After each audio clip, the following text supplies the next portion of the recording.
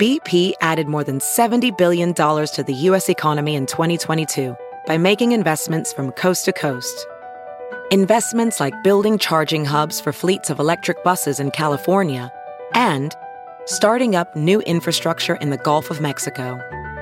It's and, not or. See what doing both means for energy nationwide at bp.com/investing in America. Hey, Ben, I've collected some of your favorite things to listen to in the year 2021. Playing Arctic Monkeys. Oh, I knew you liked that band. What was that thing called again? I forgot already. The metaverse. The metaverse. Oh, yeah, Zuckerberg owns the metaverse. We just live in it. Hold on one second. A guest texting me. I should concentrate on what I'm doing. Oh, next week. Oh, my God. Folks, you know, when you're a big-time host of a big-time podcast and you do your own booking. Let's try it again. 3, 2, 1. Right now, Hey, everybody. How's it going? Shout out to Jesse Sharkey. I feel you, Jesse, man. The strain and stress you've been under the last few days. I hope you get some rest. Hope you take it easy. That's old, Jesse Sharkey. That's from the 2019 strike. You know, so he stumbled. 2019. Yeah. No, I mean, I tried to interview him yesterday downtown, and this is what I got. Right now, Were you downtown at all? There was horns everywhere.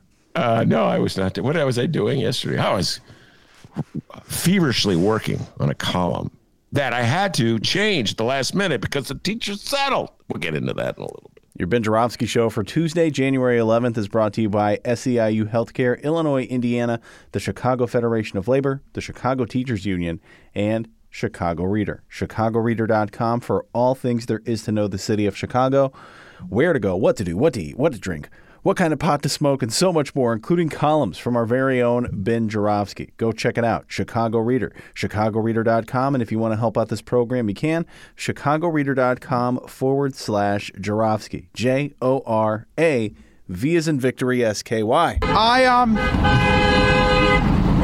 right now,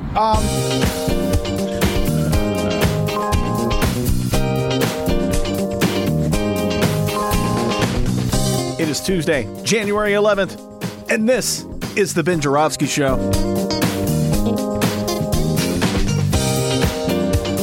Today on the program, Loreen Targos and Alderman Byron Sigcho-Lopez.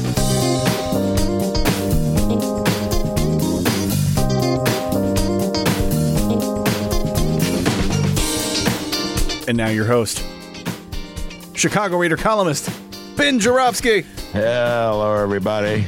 Ben Joravsky here. We're calling this Cut a Deal Tuesday, and here's why. The CTU and CPS, Chicago Teachers Union, and Chicago Public Schools, cut a deal. Chicago phrase, cut a deal. Let's cut a deal. And the headline in my beloved bright one, Chicago Sun-Times Home Delivered, says it all. Back to class. CPS students return to school Wednesday after two teachers union vote to resume in-person work. It's Lefty Day in the Ben Joravsky Show, so we'll be talking about this with two of the most prominent leftists in the city of Chicago, Loreen Targos and Alderman Byron Sigcho-Lopez of the 25th Ward. Got many, many feelings about this, folks. I wrote a column about it for this week. You know, I put my feelings into a column, and then they cut their deals. I had to rewrite the column. Very difficult day for me. But you know what, D? My difficulties are just so minor. In comparison and contrast to the public school teachers of Chicago. I'd like to give a shout out to the public school teachers of Chicago. They put it on the line. They lost, I forget how many days, 4 days of pay, standing up for the children of the city of Chicago. That's how I look at it. I think it's absolutely inexcusable that the powers that be in this city would allow school children to be so vulnerable at a time of a COVID pandemic. Yes. This city is as divided economically along class and racial lines as it's ever been. It's been that way since I came to this town in 1981. Nothing ever changes in this city. You're on your own. The prevalent attitude about well-to-do people, even middle-class people, is they've figured it out. If you got the vaccine, if you got the booster, you're okay. If you get COVID, this particular strain, it's just a mild flu. It may not even be bad as a flu. You may just have like sniffles or something. I know so many people who've had COVID and they go, oh my God, it wasn't that bad. Well, not everybody is vaccinated. That's a problem in the city of Chicago, a big time problem. And other people, you know, maybe they don't have great health care like you have. Maybe they don't have access to doctors. Maybe they can't get the best treatment that you're getting. Maybe they live in smaller houses or smaller apartments where the illness can spread. You ever think of that, Chicago? Teachers in Chicago, I think, stood up. I really believe this. They sacrificed their pay. What'd they get out of it? They lost 4 days of pay trying to get Lori Lightfoot and her aides who run the public school system, Pedro Martinez, to do what they should have done months ago, which is adequately protect the students. Dennis and I used to do our show from a lovely little studio at my beloved Bright One. Love that studio. Miss that studio. And COVID scattered us to his palatial mansion in Pilsen, and just said that to see if he was paying attention, to his lovely apartment in Pilsen and my lovely attic on the north side. And that's the reality. And we're very fortunate and very lucky that we're not constantly exposed to a very scary and threatening illness.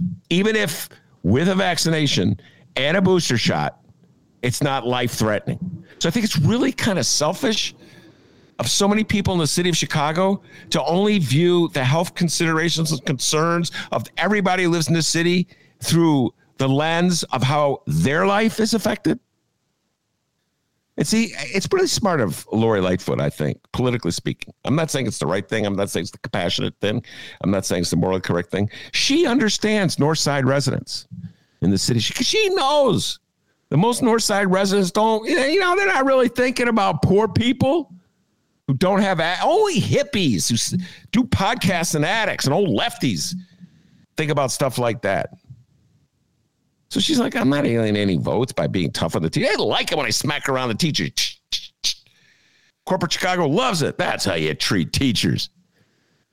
I don't know anybody else who give up 4 days of pay, D, to stand up for the rights of people who are poor and outside the system. And if the teachers did, and they ultimately came back, I don't know if they had much choice. It's really hard to go without a paycheck. You know, usually when teachers go on strike or they go have a work stoppage, it's because at the end of the day, they're going to get more money. Not just teachers, but workers in general. In this case, they're losing money. I'm trying to think of anybody in the city of Chicago, any politician, any elected official, any civic leader who's ever lost money for a cause. Well, I can't think anyway. I know I haven't. No, I may have been fired. Oh, there's that. But that was more because of my big mouth. Yeah, and talk radio. Yeah, yeah. I mean, I think a big mouth would probably, in talk radio, you know what I mean? Well, yeah. Well, it depends, D, on what's coming out of that big mouth. Yeah, I guess so. So anyway, major shout out to the teachers of Chicago. We owe you one. We owed you one in 2019. You went on strike to get more nurses. I can't think of anybody else who goes on strike, loses money, like standing up for issues that benefit other people. I mean, I can't think of it. I absolutely cannot think of anyone in any profession that has done that. And, when I came to town, Byron Sigcho-Lopez has joined us. Byron Sigcho-Lopez has joined us. I love when my guests show up. When I first moved to town, before I bring on the Alderman of the 25th Ward, when I first moved to town, well, really, it was like 10 years into it. The teachers union was one of those go along to get along types. They cut their deals. Then there was bread and butter issues. They dealt with bread and butter issues. I heard that so many times. Ben, here's the problem with you lefties. You got to understand. People care about their salary. People care about their pensions. We leave all that other stuff to you lefties out there. We're not going to strike.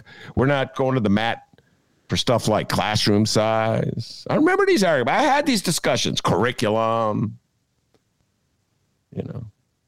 nurses and social workers. So ever since Karen Lewis, the union has become a more progressive force in the city of Chicago. And I give them a lot of credit for that. They lost 4 days of school because they were standing up for the rights of poor kids who have basically no representation in this city. That's unheard of in Chicago. On the north side of Chicago where I live, people are mocking that. Oh, my God. What losers. Give up 4 days of pay? Who does that? So I got a lot of love and respect for the Chicago teachers. And I appreciate that you guys lost those 4 days pay. I understand you got banged, and Mayor Lori Lightfoot doesn't play. She doesn't like you. She hits you hard. And she gets to access. The guy that defends the teachers is talking on a podcast out of an attic overlooking an alley. Mayor Lori Lightfoot gets to go speaking up for corporate Chicago. Oh, please come on, meet the press. Please come on these national TV shows where we can spread the message that you're preaching. Those teachers, those dastardly teachers. The teachers were standing up for the health concerns of kids in the city of Chicago, and somehow or other, I got to give her credit. Byron, Sigcho-Lopez, Lori Lightfoot, she knows how to play the game. Somehow or other, when I got turned around, the teachers were somehow the selfish ones. Anyway, I had a lot of other things in my mind, but I'm going to put them aside because Loreen has joined us and Byron Sigcho-Lopez has joined us. It's Lefty Day in the Ben Joravsky Show. Two of the leftiest lefties I know. And I say this as a lefty, but I think, Loreen, you may be even more lefty than I am because we were having a conversation before we went to the show preparing. I'm like, God dang, this woman is to the left of me. I welcome you back to the show, Loreen. It's always great to see you. And Byron Sigcho-Lopez, great to see you guys. Are like, I wish I could take a picture of this, ladies and gentlemen. I think you guys are sharing a kid. By the way, they're married, a married couple. And Byron, you guys are sharing a camera. So you're like, your heads are joined together in this image. You know what? I'm going to take a picture of this and put it on my Facebook. Hold on, man. Keep your heads together so we get this. There we go. Well, get me in the picture too.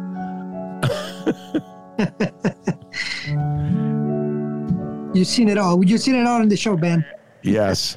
So, Byron, you heard me. I was going on strong. I would call it one of my famous rants. Loreen, you heard me too as well. So much to discuss with you, both of you.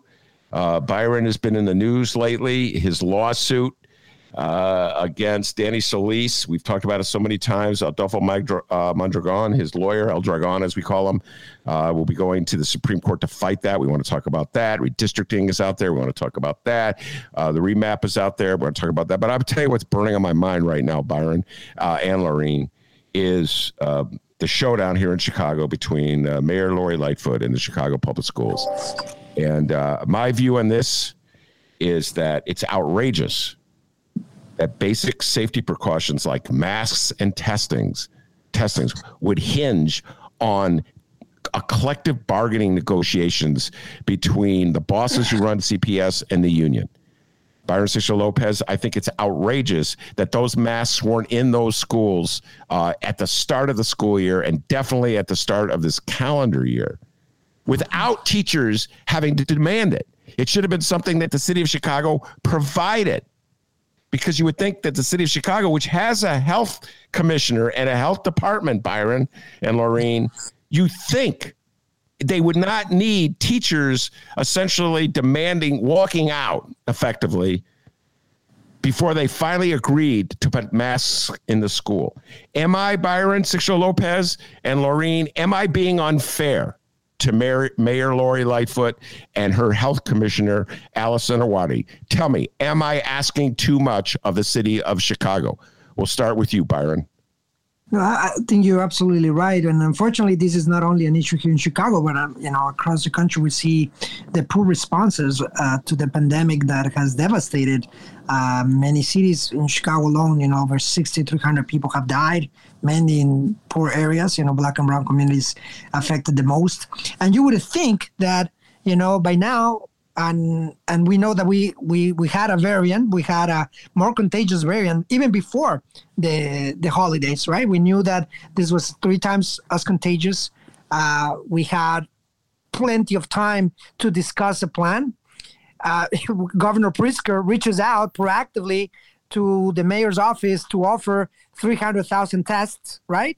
And what was the response of the mayor? I think the mayor not only doesn't have a plan, not only does not take the governor on basic help, testing, masks, and a help that was offered to her directly, but then she goes on a rant to attack and politicize an issue that is a public health matter. What we're hearing from parents, right? And we got to sympathize with parents across the board. We have parents who are gotten sick or know members who gotten sick who are terrified to go and the guy was with teachers as well, staff, that are terrified to go in an environment after getting sick or knowing someone who gotten sick, and they're asking for basic precautions, right?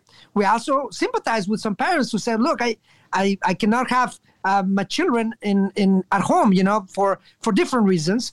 So, and then we all pitch against each other, right? So Mayor Lightfoot effectively politicizes the problem, weaponizes this situation that is very real for many parents, for many people in the community. And we do listen to our parents. We know that, we saw parents in restaurants. Parents who have the kids in restaurants, parents who had to accommodate. We know the difficulties of our communities. We got right now families who got sick at the school that now have both parents sick and children at home. And, in our community, we don't have paid sick leave. We don't have benefits for that. Simply in our community, if you don't work, you don't eat. And because of that, we've been proactively asking the mayor to have a plan.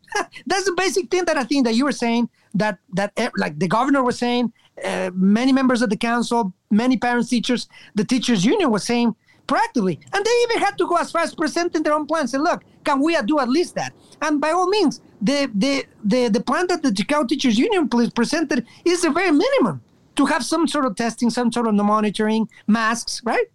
That even became a problem to the point that Mayor Lightfoot was threatening in the bargaining table. When she goes in the public and said, oh, we had a great productive conversation. We got to talk to the teachers who were in those tables, see how proactive were those conversations, or rather they were coming, and Mayor Lightfoot has said that to even referring to the CEO. He's the boss. I am the boss. We do what we said.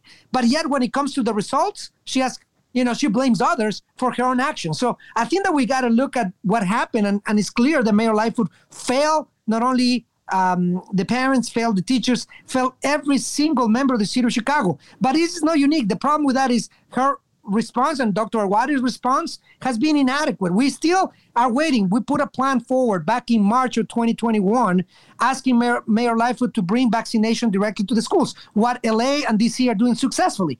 Vaccination rate in those districts, 91%, 92%. Vaccination rates, fully vaccinated, still 3 out of 4 kids in CPS are not vaccinated. Half of Black residents are not vaccinated. The hospitalization rates and the people who are dying are poor people, essential workers that only a few months ago Mayor Lightfoot were praising, but today there's not even able to provide basic safety protocols for the kids of the essential workers, for the people who are devastated by this pandemic. So her plan was a failure, and I will agree with Stacey Davis Gates, the Vice President of CTU. Mayor Lightfoot is not fit to be in office. If she cannot have a basic collaboration with the mayor, with the governor's office, something that our office does very regularly. In fact, more regular than we should, because from the mayor's office, we rarely got a response. We got more funding from the state in terms of violence prevention and things than the city. So when it comes to collaboration, when it comes to building in the middle of a pandemic, we already know the challenges with a grossly unequal community, right? We have the disparities in the city, make it very difficult to address the pandemic. But when we have a mayor who doesn't collaborate with her own colleagues, with other government agencies, we have an almost impossible task. Look at the results in terms of safety, the devastating 800 murders, over 800 murders this year. Look at what happens with CPS, constant chaos. This is all the mayor doing, and she has to own her responsibility. All right. So I guess you do agree with you, Byron. That was a great ref. I'm going to bring Loreen in on this. Loreen Targos, one of my favorite scientists in the world. She works for the EPA. If she says anything, I always do this, Loreen. You always got to protect you. If she says her beliefs are her beliefs, EPA. So don't punish her. She's protected by a union. She got First Amendment right. No cancel culture. Okay? We don't believe in cancel culture on the Ben Joravsky Show. I always do this when Loreen comes on. because she may say something that would offend the powers that be. So, Loreen, you were saying something very powerful to me before we went on the air today when you and I were conversing. We were talking about the changed message of COVID, regarding COVID that you see that's bigger than Chicago. So Byron was pointing out some of the peculiarities of Chicago's system where mayors come and go and they just actively don't care about poor black people. It's pretty obvious. You were talking about larger messaging about COVID, and it struck home with me because I've heard it from so many of my friends of the more upscale demi persuasion. And what they tell me, Loreen, is that COVID is like the flu, which is what Allison Arwady said, the health commissioner. And it's not even this current strain is not a strain is not a bad version of the flu. They've been vaccinated, so they're okay. They have a big house that could be sequestered, if you will, from the rest of the people in their family. So what's the big deal? And I think that message is getting out more and more by pundits, Dems, and even establishment doctors. Take it away, Loreen. Yeah, so I base all my science on my master's in public health from UIC and not at all on whatever day job I might have. And I am union, so I'm here only as union and my graduate degree. And that's definitely been the case. I mean, it seems as though Democrats were just itching for Trump to get out of office so that they could normalize Trump. And that's what we see today. I mean, the COVID rates are off the charts. And what did we see from mainstream news? Oh, Omicron is mild. We don't know that Omicron is mild. We know, how would they know that? There's, all that message did was help normalize everyone getting exposed to it. We had 1.4 million people infected with COVID today in one day in the United States when we have a total testing shortage. So what's the real number? What are the testing numbers in prisons and jails? We're going to be dealing with the long-term effects of long COVID, the deaths, the disabilities that come out of all of this for generations. And the people who are making the decisions now, the people like Nancy Pelosi and Joe Biden, will be dead. And then my generation and the generation after will be the ones cleaning up the mess of them having, harmed millions of people in this pandemic. And so, there was definitely, there's definitely high level coordination, basically to normalize a corporate response to this pandemic, doing exactly what Trump was saying, making it a state's responsibility. Biden still hasn't come and taken any leadership. Where does it stop? How do we have to have a Biden mutation? Do we have to have a Lightfoot mutation? I mean, diseases can get a lot worse, and it's more sort of on us now about what we're going to do about this, because when people show you who they are, believe them. They've showed us that they're totally fine with genocide of millions of people, catching this disease that has unknown long-term effects, and, is now likely to cause a skyrocketing rate of childhood diabetes in children, with, the price of insulin still inhumanely high in this country. So, what are we the people going to do about it? Because it's clear that no one's going to come save us. And Ben, maybe if we can add around in terms because of we can connect it to what's going on with the schools, right? The teachers, right? Because now, as you know, right, teachers were forced, right, to go back to the classroom. I mean, in the most classic authoritarian regime, right? Say, you go back, you like it or not, even if it's not safe. I think the teachers find themselves in a very difficult situation, right, with a labor agreement that does not allow for these kind of actions. They're trying to protect not only themselves, but trying to protect the students and families they serve without many support. I mean, we don't hear in fact, Biden was in the press attacking the union himself, right? Because they know that this sets a precedent for other unions, for other teachers to do that and protect themselves. We see in California just a few days ago, there were massive mobilization of teachers because they understand another labor. I think that we need to come together between labor groups Now they're asking for Medicare for all. These were some of the things that we saw in California. We got to demand real solutions for public elected officials, from Biden to all the way down. And I hope with the teachers, the rank and file, what we're hearing right now is a lot of concern because they know that the classrooms are not safe. The classrooms are filthy. They know that vaccination has not been where we know that the testing was ineffective. We know that the tracing is not even existent. In fact, our Dr. Wadi yesterday in a hearing admitted that basically they don't even know if they should be doing tracing anymore or not, which is completely against some of their own CDC norms. So when we see that they bend the rules according to what's convenient to them, it's not really a matter of public health anymore. And I think it's really up to us now. And I think, Ben, you probably, you know better than many of us, that when Karen Lewis was there was a very strong connection, right, that really helped kind of got CTU and CORE and help us more larger than just, what the teachers, but also connecting with communities. I tell you that because of Karen Lewis, we're able to stop a metal shredder here in Pilsen. That a lot of people don't know, but when she became a candidate for mayor, she was instrumental to help us. Otherwise, we'll have a General Iron right here in our community. Yeah. So we know that it is important that we connect. I think the teachers are in a very difficult position. They get attacks, national attacks, right, from the president to right-wing extremists and so forth. So we need to figure out how do we reconvene the grassroots education movement again with community leaders, community groups, parents, teachers. But it's extremely difficult when you have, our own government, basically kidnapped by all these interest groups with the big capital, right, fighting you back in basic public safety measures that should be given by government, but now we have to beg. So what Loreen is saying is true. It's up to us, parents, teachers, and public health experts to fight it together, to have a common sense response and a response to this pandemic. It is really outrageous to see elected officials not following the science, not following the guidelines, but basically fall into the political discourse, polarizing, weaponizing, and making this even more challenging than what it already is. I think, go ahead, Loreen. And what you had mentioned before, you kind of see this happening after the Virginia gubernatorial election, where the Republicans won. And what happens in the Democratic Party? When you fail upwards. So all the people who caused that big failure in Virginia, where they had a Carlisle group guy running against a Carlisle group guy, and then they doubled down and said, hey, it's socialism or barbarism. Democrats can only win with the barbarism that the Republicans are winning with. And so now we have two parties that are pro-barbarism. And, the grassroots are the ones who have to fight for, people before profit. Loreen read my mind. What a clutter it must be up there, too, when you're reading my mind, Loreen. Absolutely. There's like all sorts of basketball stuff in there she's got to deal with because that's what's usually in my mind. But what you said was what I was literally going to say, Loreen. I was going to talk about, Byron talked about the political discourse.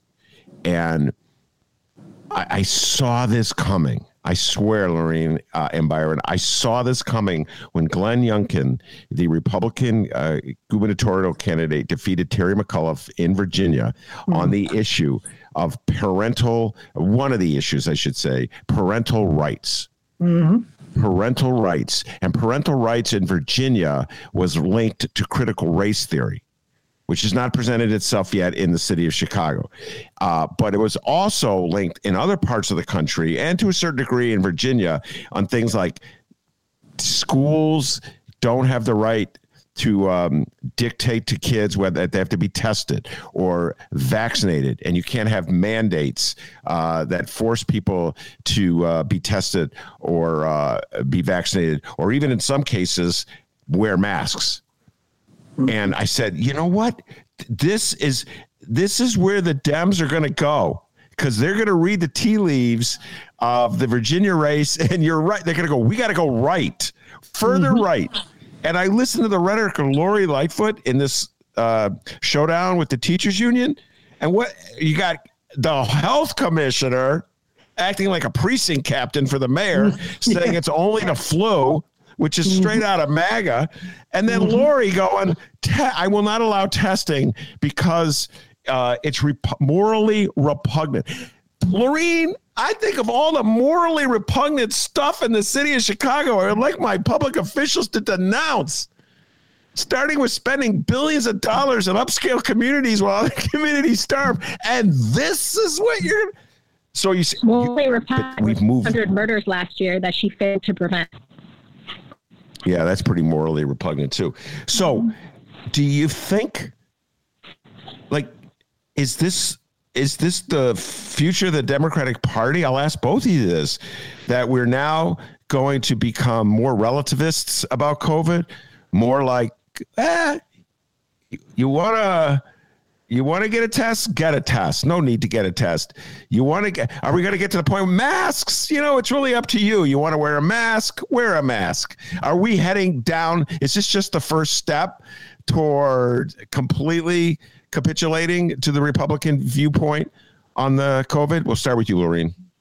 Well, I mean, that's kind of we all have. What's it going to take to break in society? Like when because I mean, you already see CDC scaled back their recommendation from 10 days of isolation to 5 days of isolation.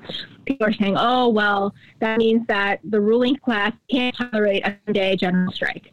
The teachers, the nurses, the essential workers, the grocery workers, the food producers, those workers who keep this country running, pull back their labor, at what point, or everybody's at the breaking point, but what's it going to take for a mass mobilization of workers to simply deny the labor? I mean, you got like these hospitals at the breaking point, you got all these kids there. I mean, anecdotally, the people I talk to, they want to stay for the kids, but they can't take the institution beating up on them anymore. And so, it's hard to predict what will be, the point at which we all just the majority of the people, this is a battle between the powerful and the powerless. This is not a right versus left thing. The political theater that beat would like to portray it as such, but my belief is that this is powerless versus powerful, and powerless need to realize that actually they actually own all the power, and then how are they going to take it back? All right, we'll localize this conversation a bit before we move on to other topics. Byron, what's your sense of the city of Chicago's sentiment? I see articles in the newspaper in which parents say, I can't take another minute sometimes, written by Rebecca Sive, urging Stacey Davis Gates and Lori Lightfoot to make nice, and putting them on the same, equalizing their wrong in all this. And so I've sensed that, from the mainstream media, which I mostly read, I absorb mainstream media all the time, that there's a hostility to the left. So what's your sense of how people in Chicago are viewing this? Do you think the mainstream media is accurately portraying that, or do you think they're distorting it? Go ahead. Yeah. Well, as usual, right? In the corporate media serves the owner of the printer. They don't serve the public, right? So, and I think that's what we see more and more. These discourse that only serves the big interests downtown. Those lawyers want their employees back to work no matter what, and they think at the expense of their wealth and family stuff. We continue to see this narrative that basically pictures the mayor against the state, personalizes the problem. This is a matter of personalities, but it's much bigger than that. We have a mayor that does not believe in public education. Let's be honest, she does not believe in public education. She's not invested in public education. That's what I tell you. We look at the COVID-19 money. I should all be looking into how was it spent. Right? We would also look into what's happening with after school programming, what's happening with our schools districts, right? It's clear that Mayor Lightfoot does not believe in public education. She is a big she's just big into the privatization schemes. You see that we privatize testing. Look at the results on the shield testing that we have in this. I mean, it's clear there's no oversight, right, in the city of Chicago. So why is the media not talking about that, the use of public funding? Why we're not talking about the investment, right, that should be the $4 billion. $4 billion, $2 billion for the city, $2 billion for CPS. where does money has gone for. We should not have any shortages, in terms of people. The fact that half of Black residents in the city of Chicago have not been vaccinated is a shame, because we know that every research on vaccination shows that vaccination has to be happening in proximity to the communities, in the schools, in park districts, in local clinics. That didn't happen. If you check the website where the vaccination sites we have 4 schools, 4, and 3 large sites citywide. Of course, we see the results of vaccination. So when we look at that, we got to look into beyond that. We got to examine what the mayor has done, right? So politicizing this, and it's, of course, ways to break unions and to blame the union, blame the teachers for something that Mayor Lightfoot is fully responsible. She actually wants mayoral control. She's insisted on having mayoral control. She's fought for mayoral control against Aldermanic prerogative, for fully control of the schools.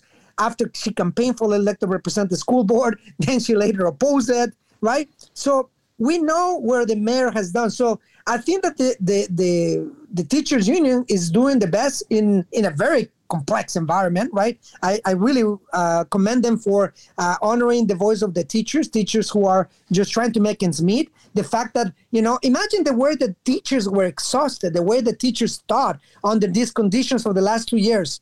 And this is the way that the mayor of the city and the Chicago public schools treat teachers after the devastation, the complications. You talk about situations that are beyond, social-emotional learning and so forth. So I think that this is an opportunity, and I think, of course, the corporate media has failed to do that, to hold the mayor accountable, to scrutinize the mayor for her actions.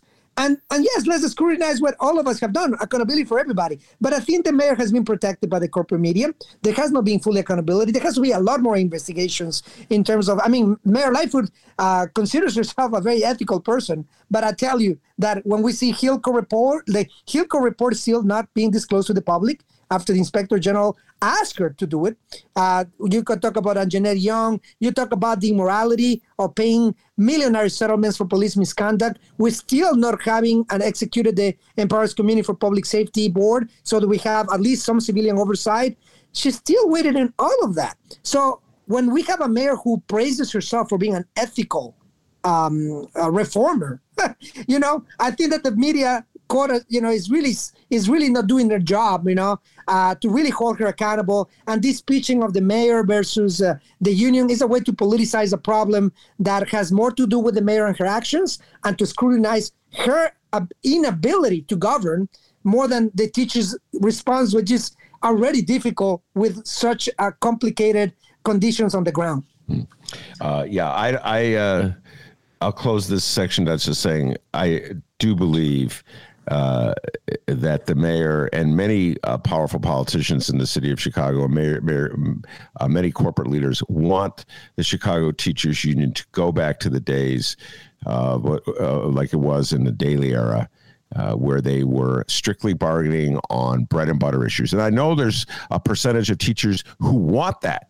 Byron Sigcho-Lopez. I know there's a percentage of teachers out there who don't want the union to be identifying with lefty causes or progressive causes, whatever you want to call them. I know that there's a certain number of teachers who just say, you know what? I want you to bargain my salary. I want you to bargain my benefits, and that's it. Stay out of these larger fights. And you're both absolutely correct. It began with Karen Lewis. My dear friend passed on a couple years ago, and now I watch with dismay as her legacy is being used by powerful forces to try to undercut all the movement that she took the teachers in the direction of. It's wow. It's like what they did to Muhammad Ali. They're doing it to her, and it's staggering. All right. There was an article in today's Sun-Times, an essay written by Rebecca Sive. Byron, this relates to you. Get your thoughts on this. Which talked about the need for Stacey Davis Gates, who's the vice president of the Teachers Union and perhaps their most prominent leader, and Mayor Lori Lightfoot to just get along and bury their differences for the good of the city.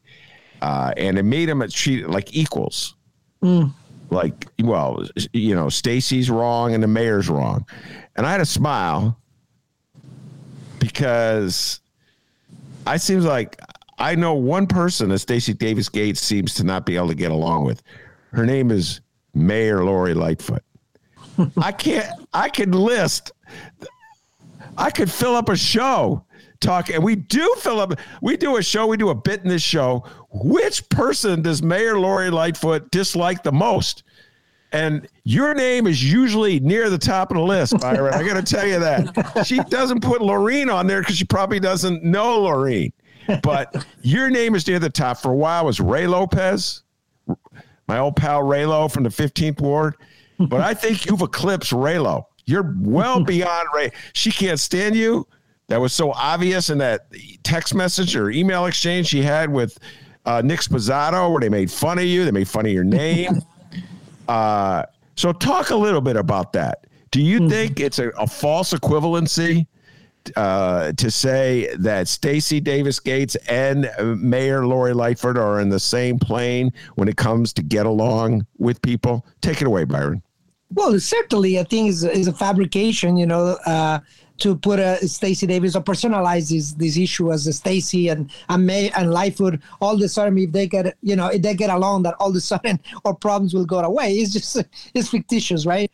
But I think that it speaks of volumes, about unfortunately the narrative that we have, right? And the poor political analysis that unfortunately I think the city gets to read. I think that we need and we ought to be doing better than that, right? And to have a deep analysis. And let me tell you, because I think that when you look at the mayor's actions, and how she herself is collaborating with others. So not only Stacey, but even with the own governor of the state, right? With Governor Pritzker, right?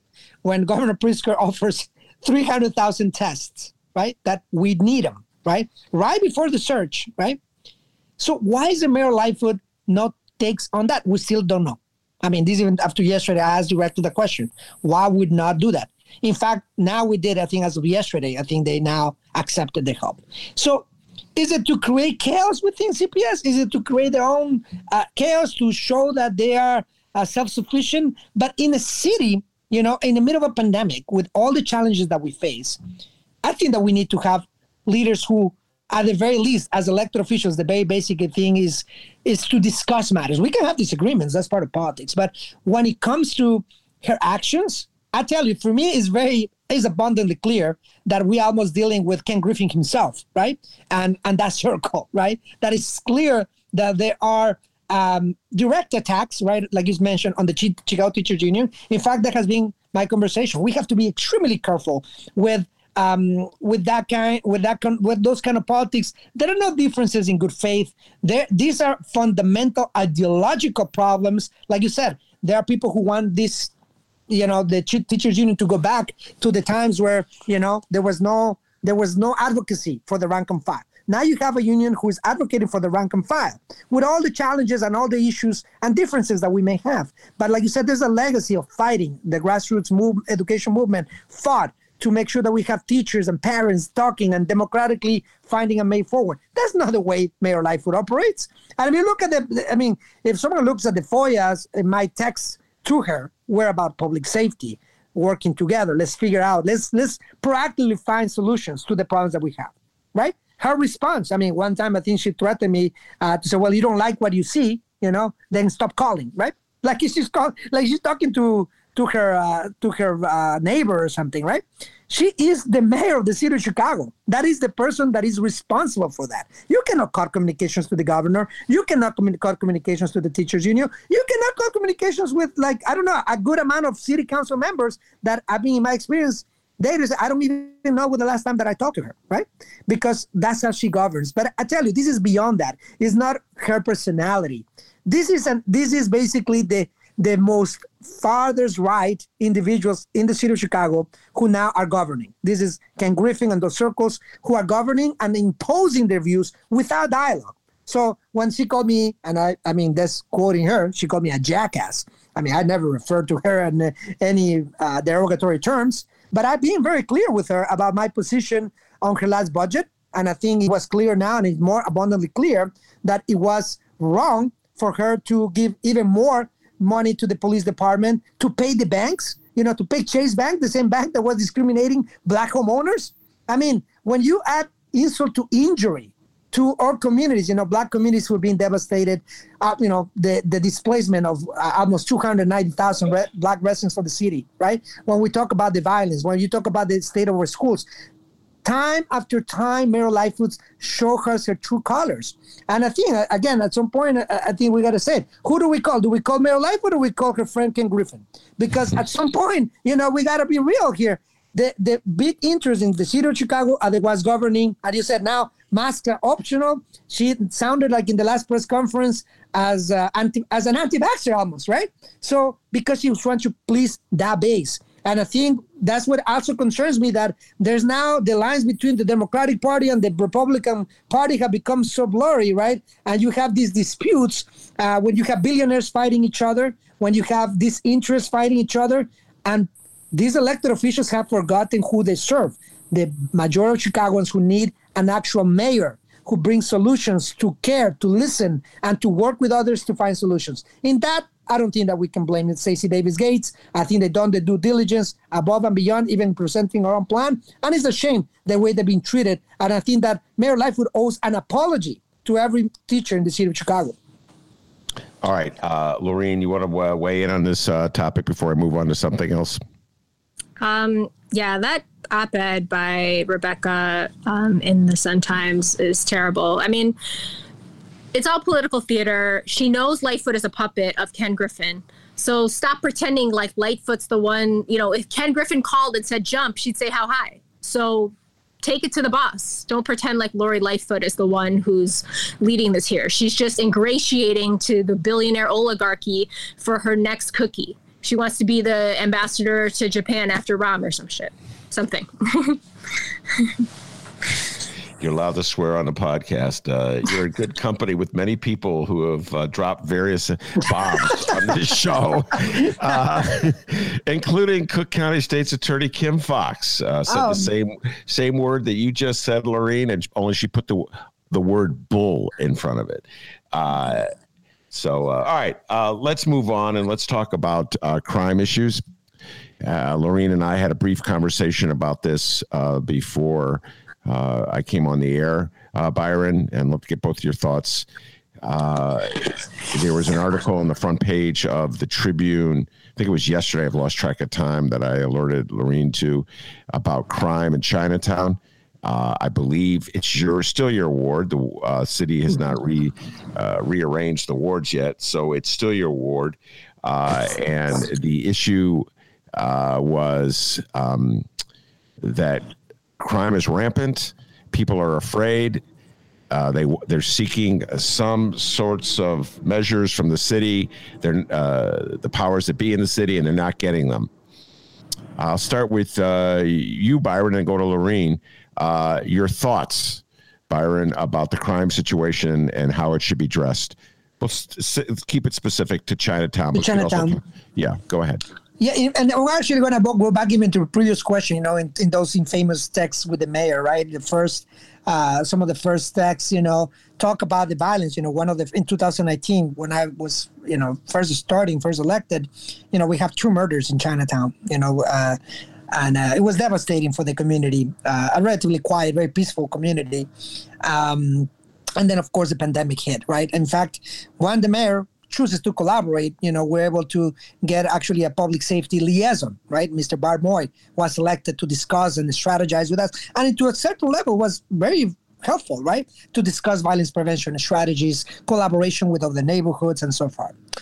Then the pandemic hit. And I think that what we have forgotten, right, is that, all our communities are intertwined, where we cannot pretend that what happens in Englewood doesn't concern Chinatown or doesn't concern Lakeview. I think all our communities are intertwined and connected. And I think that we had conversations with the Chinatown community around that, right? I think that the community, and I think when we lost, again, these are friends of ours, right? These are people who come to, this is, I think, what Mayor Lightfoot misses, right? When Mr. Z got killed, the 71-year-old grandfather.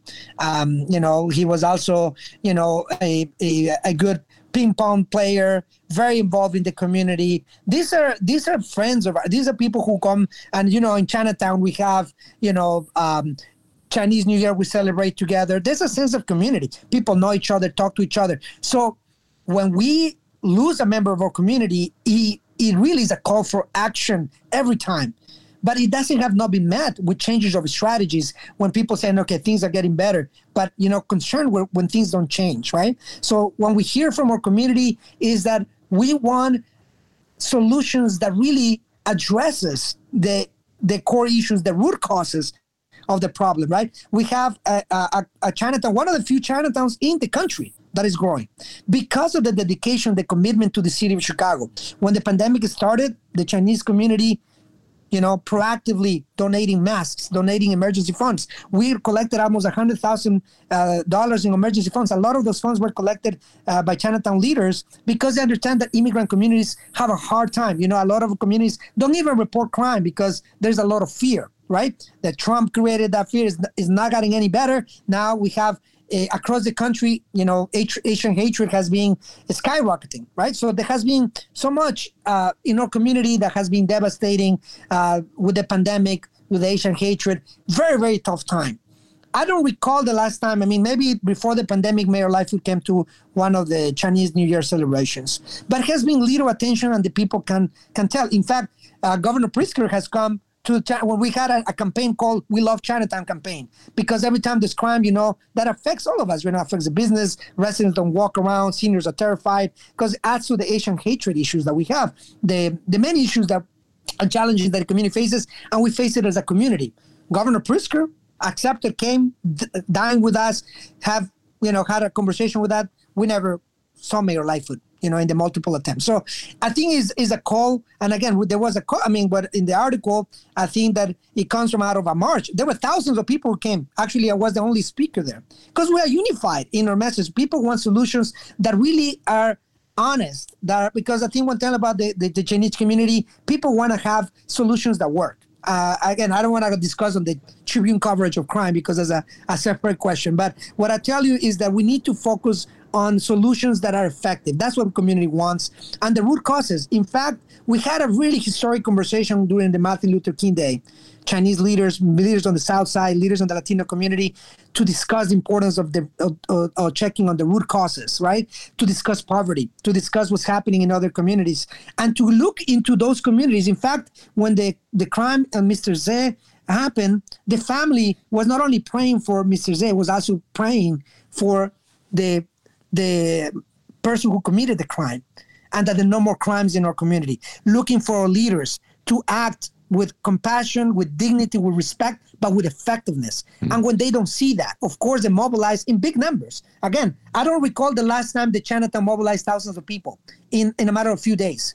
That is what I think the media should be covering, that this was an organic response for actions, to look at the root causes, to keep each other safe, to know that we don't live in silos, that we live in a city. And I tell you, my hats to the Chinese community during this whole pandemic, for their character, for the dedication, the commitment to the city. The Chinatown in Chicago is a pearl, is a gem. It's one of the few that continues to grow, and we got to do better, not only in Chinatown, but across the city. We got to look at the root causes. I know, and I want to end with this. With G2 Brown has something, brother G2 Brown for the now Journey for Justice has a great plan. It's called the Quality of Life for Black and Brown Neighborhoods, that really has a detailed plan of what is needed on this pandemic in our schools, in our neighborhoods, and in small businesses and before. That is a plan that we should consider. Our leaders in Chinatown are discussing that. They even form a Chinatown Safety Foundation, right, to discuss and look at best practices and research-based solutions. But when they don't see that from the mayor's office, I think it's a call of action. I think, of course, I'm the representative, and I'm glad that they will have in the future the first Asian majority ward, and we'll continue working with them. And I think it's being disappointing, the response of the city to crime in general, but also to forgotten to communities like Chinatown, who are engines of our community. All right, Loreen, your thoughts on this? We know Lightfoot's strategy has always been about, how she looks in the media. That's why she has her whole campaign around getting guns off the streets. But all they're doing is getting low-hanging guns that really aren't the highest risk guns that are going to be having a trigger pulled, which is why we've seen her strategy fail year after year. I mean, 700 plus deaths wasn't enough in 2020. She had to top it in 2021, and there's no change in strategy for 2022. On the alternative, we know where the most high risk crimes are going to happen. We know the people who are most, hanging onto the crack by a thread. And before they pull the trigger tomorrow, we could go there today and say, do an intervention so that tomorrow they don't pull the trigger. And these things are possible. We could drastically, statistically, significantly reduce crime immediately, but they don't. And we need to stop pretending like this problem is insurmountable. It's only an illusion that it's insurmountable because the powers that be don't want to solve it. Crime is profitable for the ruling class. It's a profitable tool to terrorize communities, we talked about Cabrini Green, how they drove up the crime in that neighborhood because they wanted to justify getting rid of all that housing. And there's other communities where public housing is prevalent, where, there isn't a lot of, like when Byron first became alderman, the Abla Homes area, the security at CHA had never coordinated with the police department there. Never. Byron had to lead on making sure that those two forces were coordinating with each other, and we saw crime drop. But, why did that have to come around in 2020? Why couldn't that happen 20 years ago? And there's so much low-hanging fruit like that all over the city that we're just not taking action on because of corruption, because the people don't really have the power. And so we need to, one, believe that there is a solution, and two, go out and get it, because the people who are there to perpetuate the status quo. All right. You mentioned Chinatown being part of a larger majority Asian American ward. Let's talk about the remapping of Chicago. I don't know who wants to start first. You both are political junkies, and you know the area really well. And Loreen Targos was pivotal in Byron's campaign, sort of the strategist behind the scenes, helping him. Byron can't believe he won that election. I think sometimes I just go, man, this guy's he's lefty like me. No, you're lefty like me. And I'm like, how the hell did this guy get elected in the city of Chicago?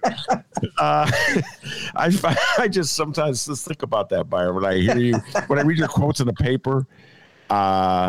So I have to be like if I got elected to an office. So, all right. The political future, you might tell the truth, Ben. That's a big problem. Yeah, you tell the truth. You're not going to last long in the city of Chicago. You get fired. All right. Chinatown, it's its own force. It's its own political force. A majority Asian ward would radically change what the 25th ward, which is your ward, looks like. So I have to wonder about the political future, Byron, your political future with this remapping, and the political future of the community, Loreen, that you know and love so much. Chinatown, I don't know. I don't care who goes first. Let's go with Loreen. We'll make you go first this time. So in your ideal world, what would the map look like in this neck of the woods where the 25th ward is? Well, if we really wanted to piss off Lightfoot, let's keep 78 in 25th Ward and fight to keep a casino out of it, because a casino is only there to come predate on the Chinese population just to the south of it. Chinatown should have an Asian majority ward. Why not? They have the numbers, why deny it to them? And then I guess Byron would, have to go and, find a Latina wife to get him a majority Latino word. Oh my God! Remember what they said? It's been a while. I remember the campaign folks who were sending emails to journalists saying, "Oh, really suspicious that he marries a Chinese woman. at the same time that he was trying to win in Chinatown. I know. I remember that in some journals. There may be something to this. Look into it more. Keep looking. Yeah, keep digging. Byron, what percentage of the vote did you get from Chinatown's precincts? Do you remember? Yeah, I think it was over 70%. So I think and to your first in the question, second round. In the second round. How much was it in the second round? 60 or 70. 70, almost 70%. And I think it was in both communities, in Pilsen and Chinatown. So, basically Pilsen and Chinatown carry the vote, right? And that, I think... But it wasn't because of me. My mom was out there, hardcore. And a lot of old folks were coming up to me and they're like, we're not voting for him because of you. We're voting for him because of his mother-in-law. Yeah, no. I tell you a funny anecdote of that campaign, just very quickly. But I think it's worth it because people need to see the needs and greets in the campaign. So, you know how in the campaign, you got volunteers making phone calls, right? And, volunteers can make, 100 calls, in a few hours or so far. So we didn't see Loreen's mom for probably half the day. She was making phone calls and she comes back with some super high numbers. I don't know the specifics, but something around 700 calls. And then she, it's hard to make contacts and make pluses, right? And then she comes back with something triple the amount of what anybody else will got that day, 70 people to say yes, and she will be, we got from yes to maybes to, different, and some people say, well, likely or leaning, and she was committed and yes, and nobody will believe her, right? No, come on, the people that, maybe yes, I see they are 100% with us. And sure enough, she was right, and nobody believed her. So the conversations that were happening with people, the things that I'm trying to say, were important, right? Listening to them, communities like ours are never listened to. Pilsen, Chinatown, never takes the time to really hear the concerns. And so when people get mobilized in thousands of people that talk to each other, care about each other. So the only reason why our campaign was possible is because communities like ours were giving a voice. We all knew the corruption that was happening. It was real. And nobody talked about it. People think of us, for us to call Solis corrupt. Some other people, the Puntins were, that's, the conspiracy theories, right? It was selling zoning decisions by Viagra, and those are the radicals that are exaggerating, right? And when it became public, for a community, said yes, we knew, and I'm glad he got caught. So, and I think in a perfect world, I think the Asian community needs to have their own representative, right? We know that Chinatown and Bridgeport belong together. I actually campaigned for it. I committed to it, and I will deliver. I know my colleague wasn't very happy at an 11th ward, but I know that that's important, right? In terms of representation, especially in the climate that we have with Asian hatred. I know that we committed from day one. In fact, we have been helping the community whip the votes. So, and finding consensus right now in City Council is not easy, but if there's one thing we agree on is that to have an Asian majority ward. And that goes to the credit of the Asian community. That goes to something long overdue. But to show that when we organize, we can win. When we hear, we can strategize. In fact, they're part of the 25th Ward Independent REMAP coalition. And we've done what every elected official should be doing. Public meetings, discussing, what makes sense, what communities want to be compact. And as part of that, as we support the Chinatown Community Award, they have been supporting us to have Pilsen as a compact. Remember, my predecessor called Pilsen, took the east part out, part of the east, at least 2 or 3 precincts to get rid of his opponent, right? The previous opponent, Morphine.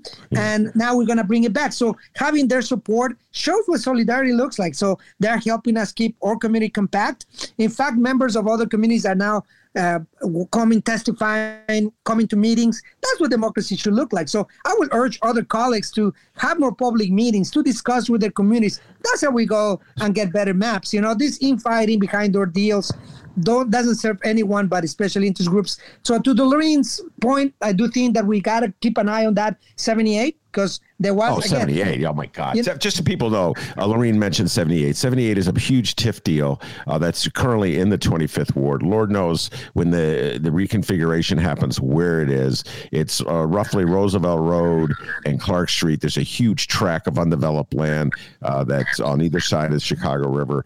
Developers have been eyeing that forever. And of course, they want the city to kick in some TIF money to sweeten the deal so that the city is essentially socializing and guaranteeing their profits. And in that period of time, where Byron Sigcho-Lopez had been elected the alderman but not been sworn in, and his predecessor, Danny Solis, who knows where he had gone, witness protection. I have no idea where he went after he got caught in the scandal and it just disappeared. That's when the city council, at the last meeting in Rahm Emanuel, they passed the 78. They've targeted 1.1 billion, I think. Yeah, 1.3 billion. Yep. 1.3. Oh, it's 1.3. Okay. Over $1 billion to underwrite the development there. It could be a casino, as Loreen said. It's one of the sites that's being considered. We don't know where the casino will go. And so, Byron, I just always laugh at it because they always say that alderman prerogatives would dominate Chicago. The alderman-elect was like protesting in the streets of Chicago against it. They still passed it. And, apologists for the city, the way it goes, well, Ben, he wasn't the alderman. He was the alderman-elect. So alderman prerogative only happens when you're like officially sworn in. I said, man, you people will justify anything in the city of Chicago. You're so brainwashed. Funny anecdote to that point, when I was, I went to testify against it, right? Life would remember at the time was against the TIF funding as well. And my predecessor was missing in action. So funny story, when I went to testify, I was alderman-elect in the, in the general area giving public comment. And I wanted to stop at least one provision was giving some funding for some extra funding to us. And as I was testifying against it, and one of my colleagues, told me, well, why don't you talk to, it was in the Buildings Commission, why don't you talk to, maybe just talk to them and they'll stop it then, right? Of course, it was temporary because then ultimately life would win and approve it all, but to show that they conveniently use the rules when it's convenient and not. Absolutely. But to your point, I think hopefully we have democracy because that $1.3 billion was given and there was a previous agreement. And again, we're already talking to our attorneys to discuss if there's a change in plans, there has to be public accountability and scrutiny on this deal. So again, to Mayor Lightfoot's, and I always find it so hypocritical when she tries to take the high ground. Like, we don't forget that she was opposed to it and then she went for it. And now she's doing everything she can to take it away from the 25th ward. But we are working with, like, again, to your point, community leaders from Chinatown to Pilsen in a 25th ward coalition that I think has done a lot to keep neighborhoods compact. I think that I feel okay in terms of what we've done, and I think our prospects for re-election have not changed because we've not compromised our values, and I feel that we have a good chance. And if they take us out doing the right thing, let it be. But we're not going to act on fear or without integrity just for self-gain. That we won't do. All right, I can guarantee you. I'm a reformed gambler. You guys should know this. I used to have a gambling issues, but I don't gamble. I really don't gamble anymore. I'm a reformed gambler, but I still think as a gambler, I would put money in Vegas right now that 78 deal will not be in any ward that Byron Sigcho-Lopez can represent. They don't want you having any say over what goes down there. They got to put some rookie alderman who doesn't know where the bathroom is in charge of that so they can just shove anything down his throat, just like they do old boy Hopkins in the second ward.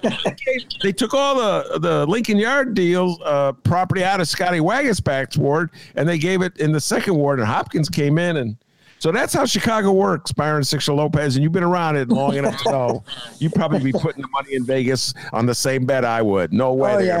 They're going to 78 to you. With Loreen Targos as your wife? Hell no. All right, we're going to close it down with a discussion. Loreen, you good-naturedly apologized for cursing. I have to tell you something. The lawyer that your husband is working in cahoots with, Adolfo Mondragon's got the foulest mouth. El Dragon, he comes on the show. It's usually 2 minutes before the first F-bomb starts flying. I just got to tell you that. So you have no need to apologize. You should hear El Dragon sometime. But big victory for Adolfo. He's a dear friend of mine. We go to White Sox games a lot. This guy, I give him a lot of credit, Byron. He took the case against Danny Solis, and you were a willing plaintiff. He needed a plaintiff who lived in a ward. Danny Solis, the former alderman of the 25th ward, got in trouble and then wore a wire for the feds and gathered all this evidence on Ed Burke, and now Ed Burke's in trouble. So as I said to you before, Byron, you could argue that Danny Solis has done more than anyone to clean up corruption in the city of Chicago, and perhaps should be given an award, corruption cleaner. Anyway, he's in trouble, and it's not quite clear if they're going to prosecute him or what have you, but he wants to use his campaign funds to pay his criminal defense fees, as Ed Burke is doing, as Michael Joseph Madigan is doing. And Byron Sigcho-Lopez allowed his name to be used for Adolfo Mondragon to file a suit against us. I told Adolfo, same thing. No way you're going to win. No way the judges are going to give you two mavericks, you two nobodies that nobody sent, a victory against the powers that be. And I can't believe it. Somehow, some court agreed with Adolfo, and it's coming before the Supremes. I think I owe him dinner in Chinatown at my favorite Szechuan restaurant. If you just for making it to the Supremes, the Supreme Court. So a lot of love to Adolfo and you. So talk a little bit about that. Man, you must be the most unpopular man in the Democratic Party with this lawsuit. Go ahead. Oh, you bet. And you're right. I think all the credit to Adolfo, who, early on identified that as a systemic problem, right? He sees Berg doing it, Madigan was doing it, Solis was doing it. So there's no accountability for these individuals who betray the public trust, that are using campaign contributions unethically. I think that even when we went to, before, the first challenge was in the Board of Elections. That was the first challenge, right? Because we see how, or my predecessor was using it, for even to pay his daughters and so forth. But this was outrageous, right? Now you're using it again, to protect yourself from wrongdoing. I think it shouldn't be allowed, right? I think that is part of why there's no accountability when we allow public elected officials to do as they please, right? And you're right. I'm probably not the biggest. The Democratic Party is not a big fan of our administration, but I tell you that's what we acted independently. We look at first with the Board of Elections, and it was there in the Board of Elections where Adolfo and I found when the Board of Election judges that were looking at this case were so split about this.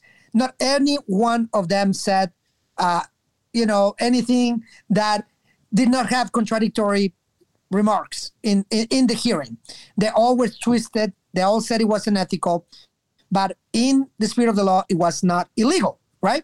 So Adolfo, which is a maverick by an unethical attorney, said, you know what? I think that we can appeal this decision, right? Because for us was to stop precedent. This process for us was to clean the house, to help that this doesn't happen again.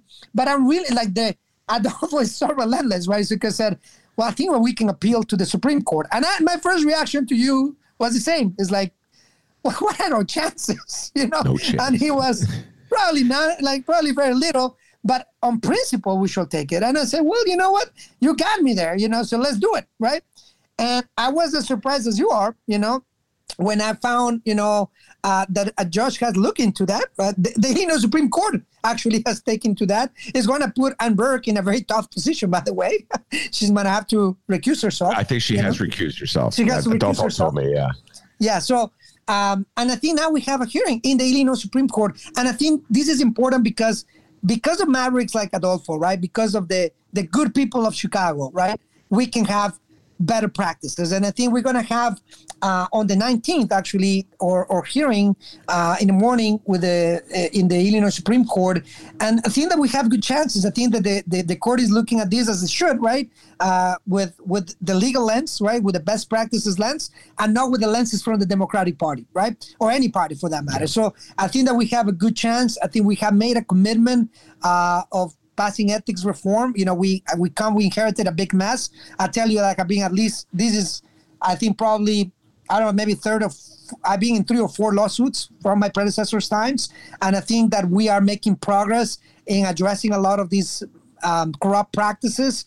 And I think this was a big one because it's going to send a change, right? A change in our laws that hopefully sends a strong message. Will have repercussions for Alderman Merck, former Speaker Madigan, and I think will hopefully make elected officials think twice before acting, and to think twice, and maybe, just maybe, we have people who think about their constituents before their wallets.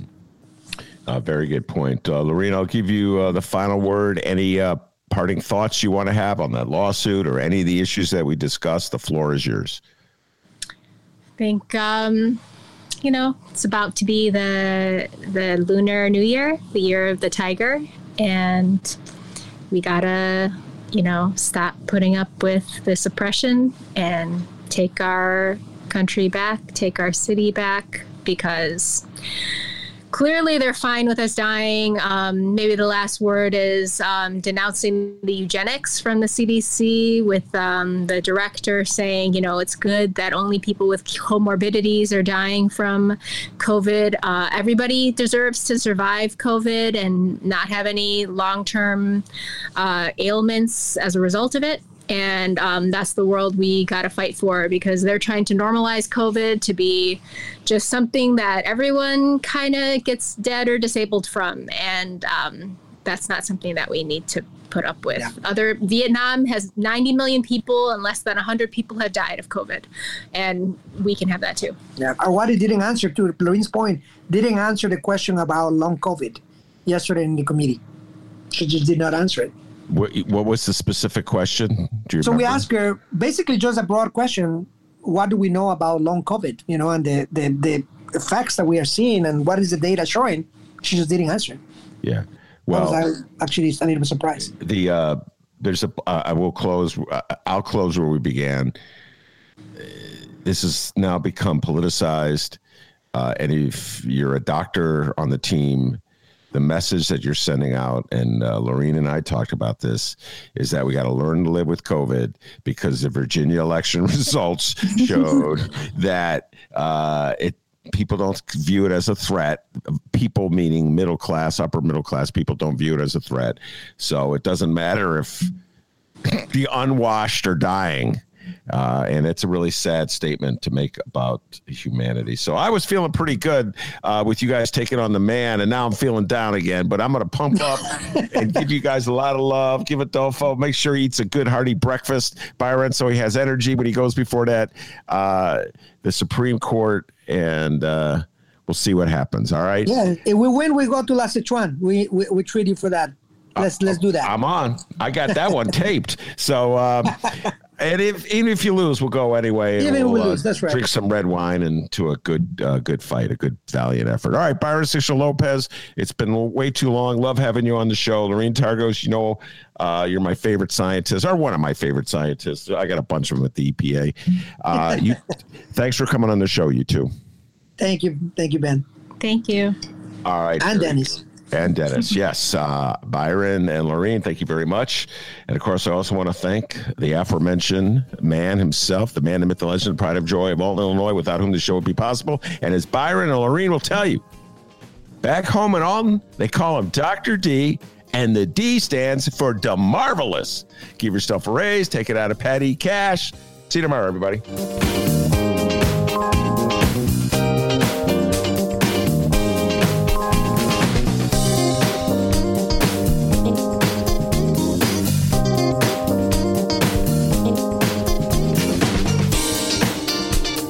That's not correct.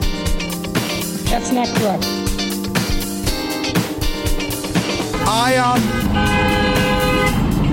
Right now,